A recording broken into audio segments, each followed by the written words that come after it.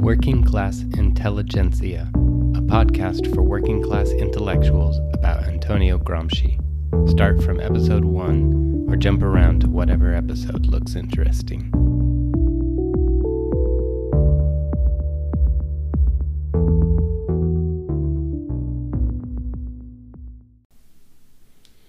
This episode will be the final part of the Enlightenment series. We'll discuss a class-based materialist analysis of the Enlightenment and the ways in which socialism intends to actually deliver on the Enlightenment promises that capitalism could not. Next week, we'll discuss Gramsci's essay, Socialism and Culture, the one that I've been talking about for a long time. Where we'll discuss a working class anti-intellectualism and Gramsci's response to it.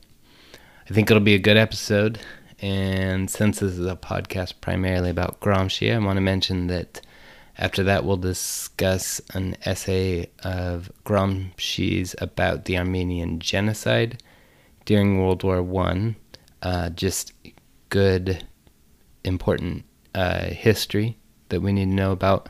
After that, we'll take another brief detour to talk about the French Revolution, since the French Revolution was the revolution on which Gramsci and Lenin and Trotsky and all of the other early 20th century communists based their revolutionary strategies on.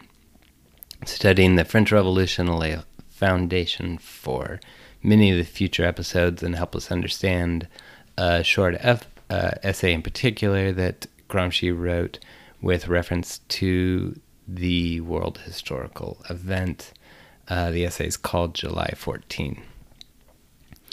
I also want to mention a couple others that we're going to read. So I have a plan to read an essay of Gramsci's that he wrote on the importance of studying history, very relevant to what we're discussing today.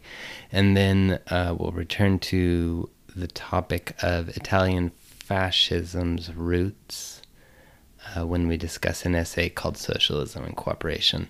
My plan is to keep reading the essays that he wrote leading right up to the Russian Revolution.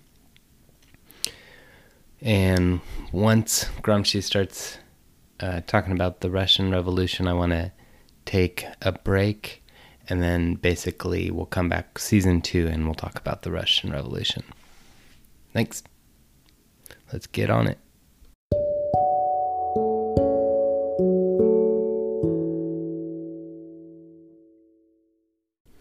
Marx analyzed human history through the lens of class. He argued ideas often said more about the interests and values of the ruling class than they did about truth and about reality. The intellectuals of the Enlightenment believed what they said.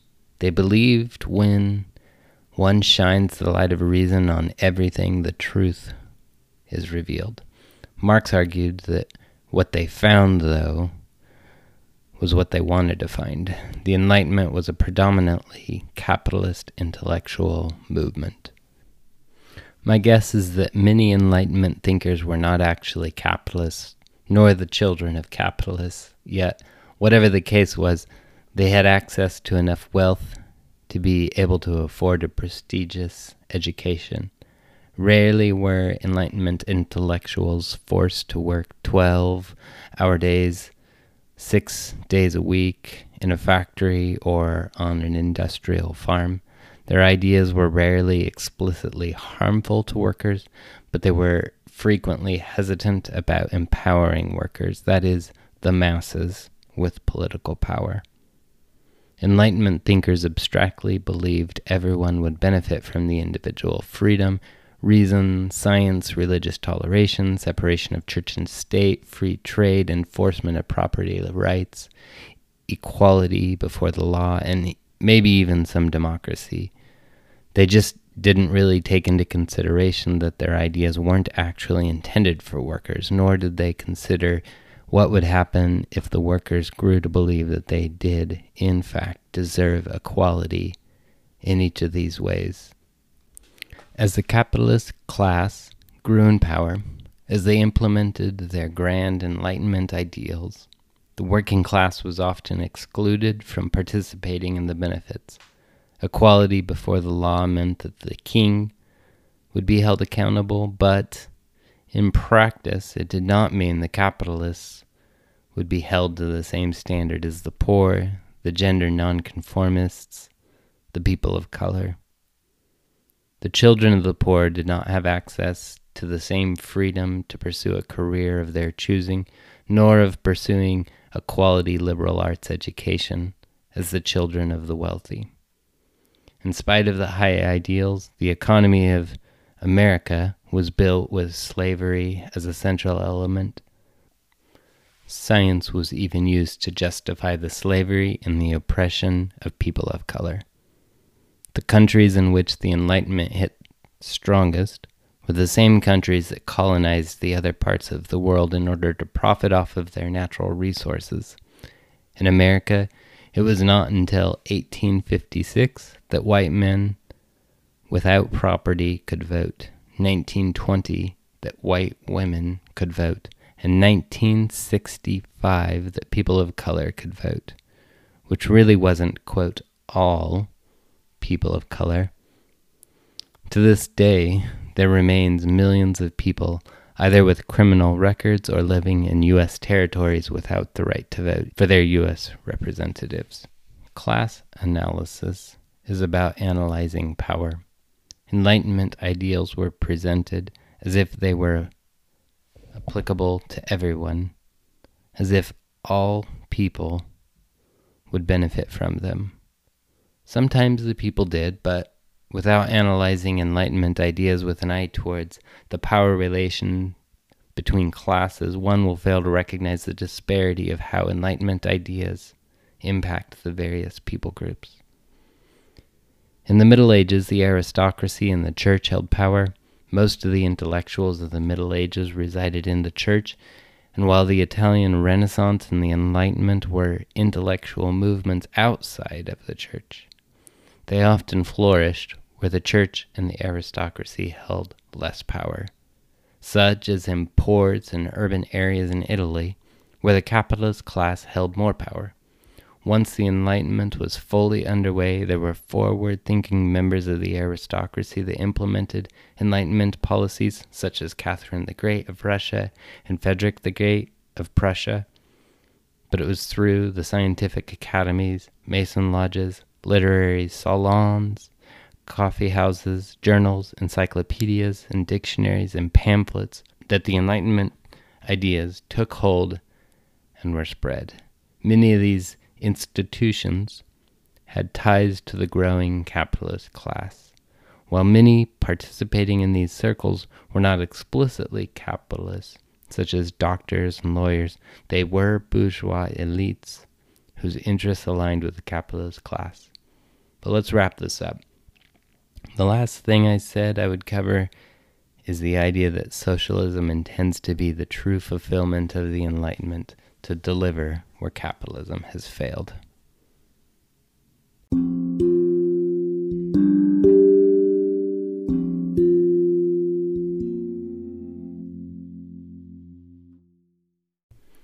Socialism as the fulfillment of the Enlightenment.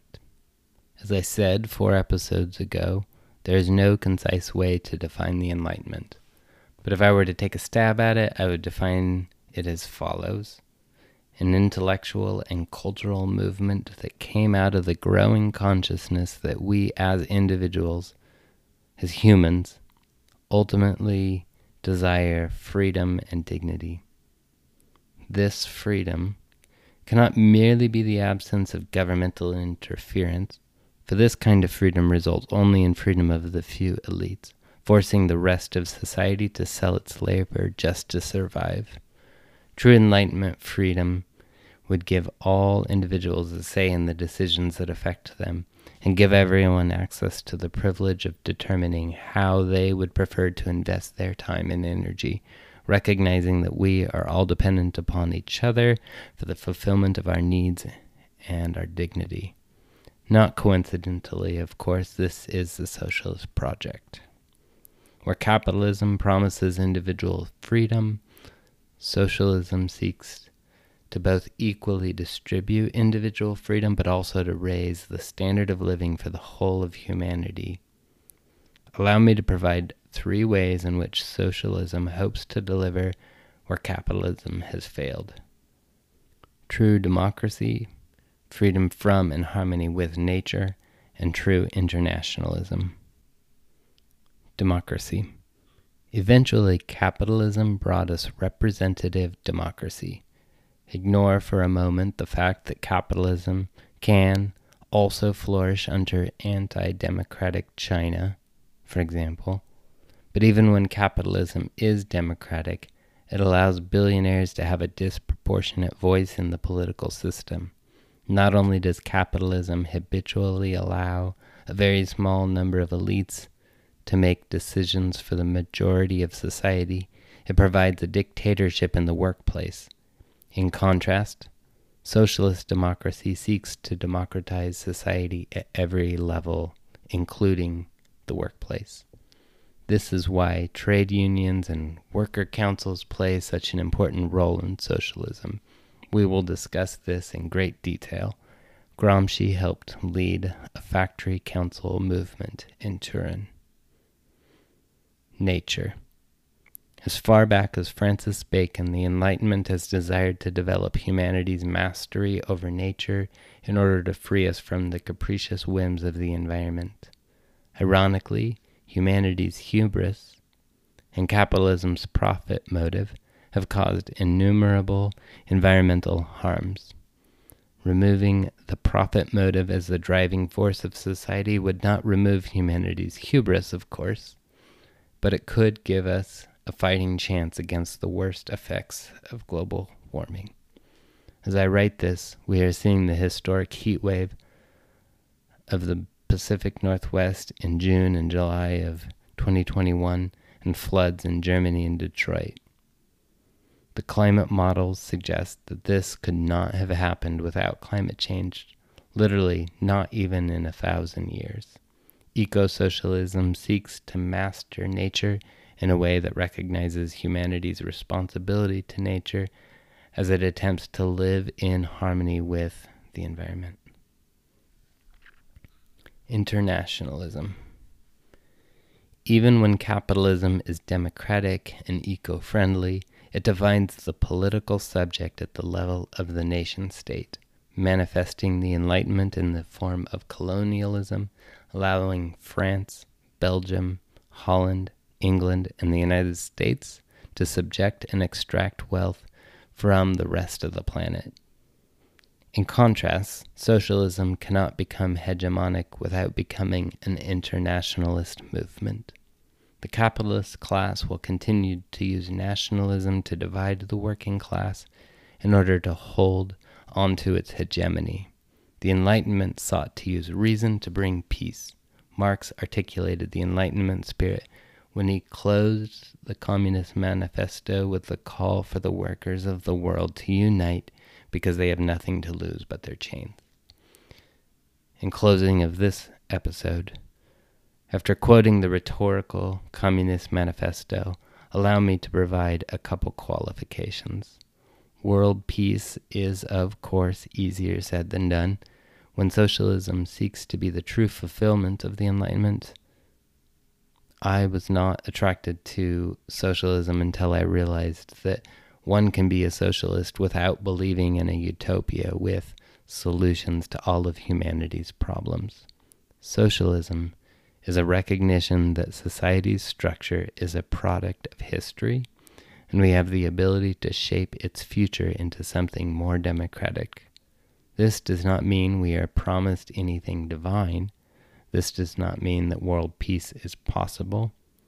I believe it is safe to assume that we can do better than what we are doing right now, though.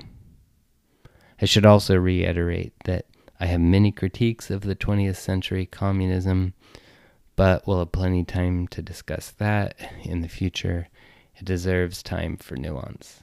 In fact, this first season of the podcast is primarily setting the context. The next season, as I mentioned at the top of the episode, will primarily be focused on the Russian Revolution of 1917.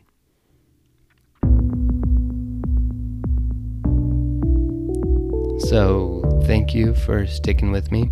Trust me that we will be returning to this content as we familiarize ourselves with Gramsci's ideas. Let me know what you think, what you'd like to learn, what I could do better. Email me at theworkingclassintelligentsia@gmail.com. The analytics show that 75% of you are listening from within the US, but we also have regular listeners in Norway, UK, and Brazil. I'd love to hear from you. Join me next time as we return to Gramsci.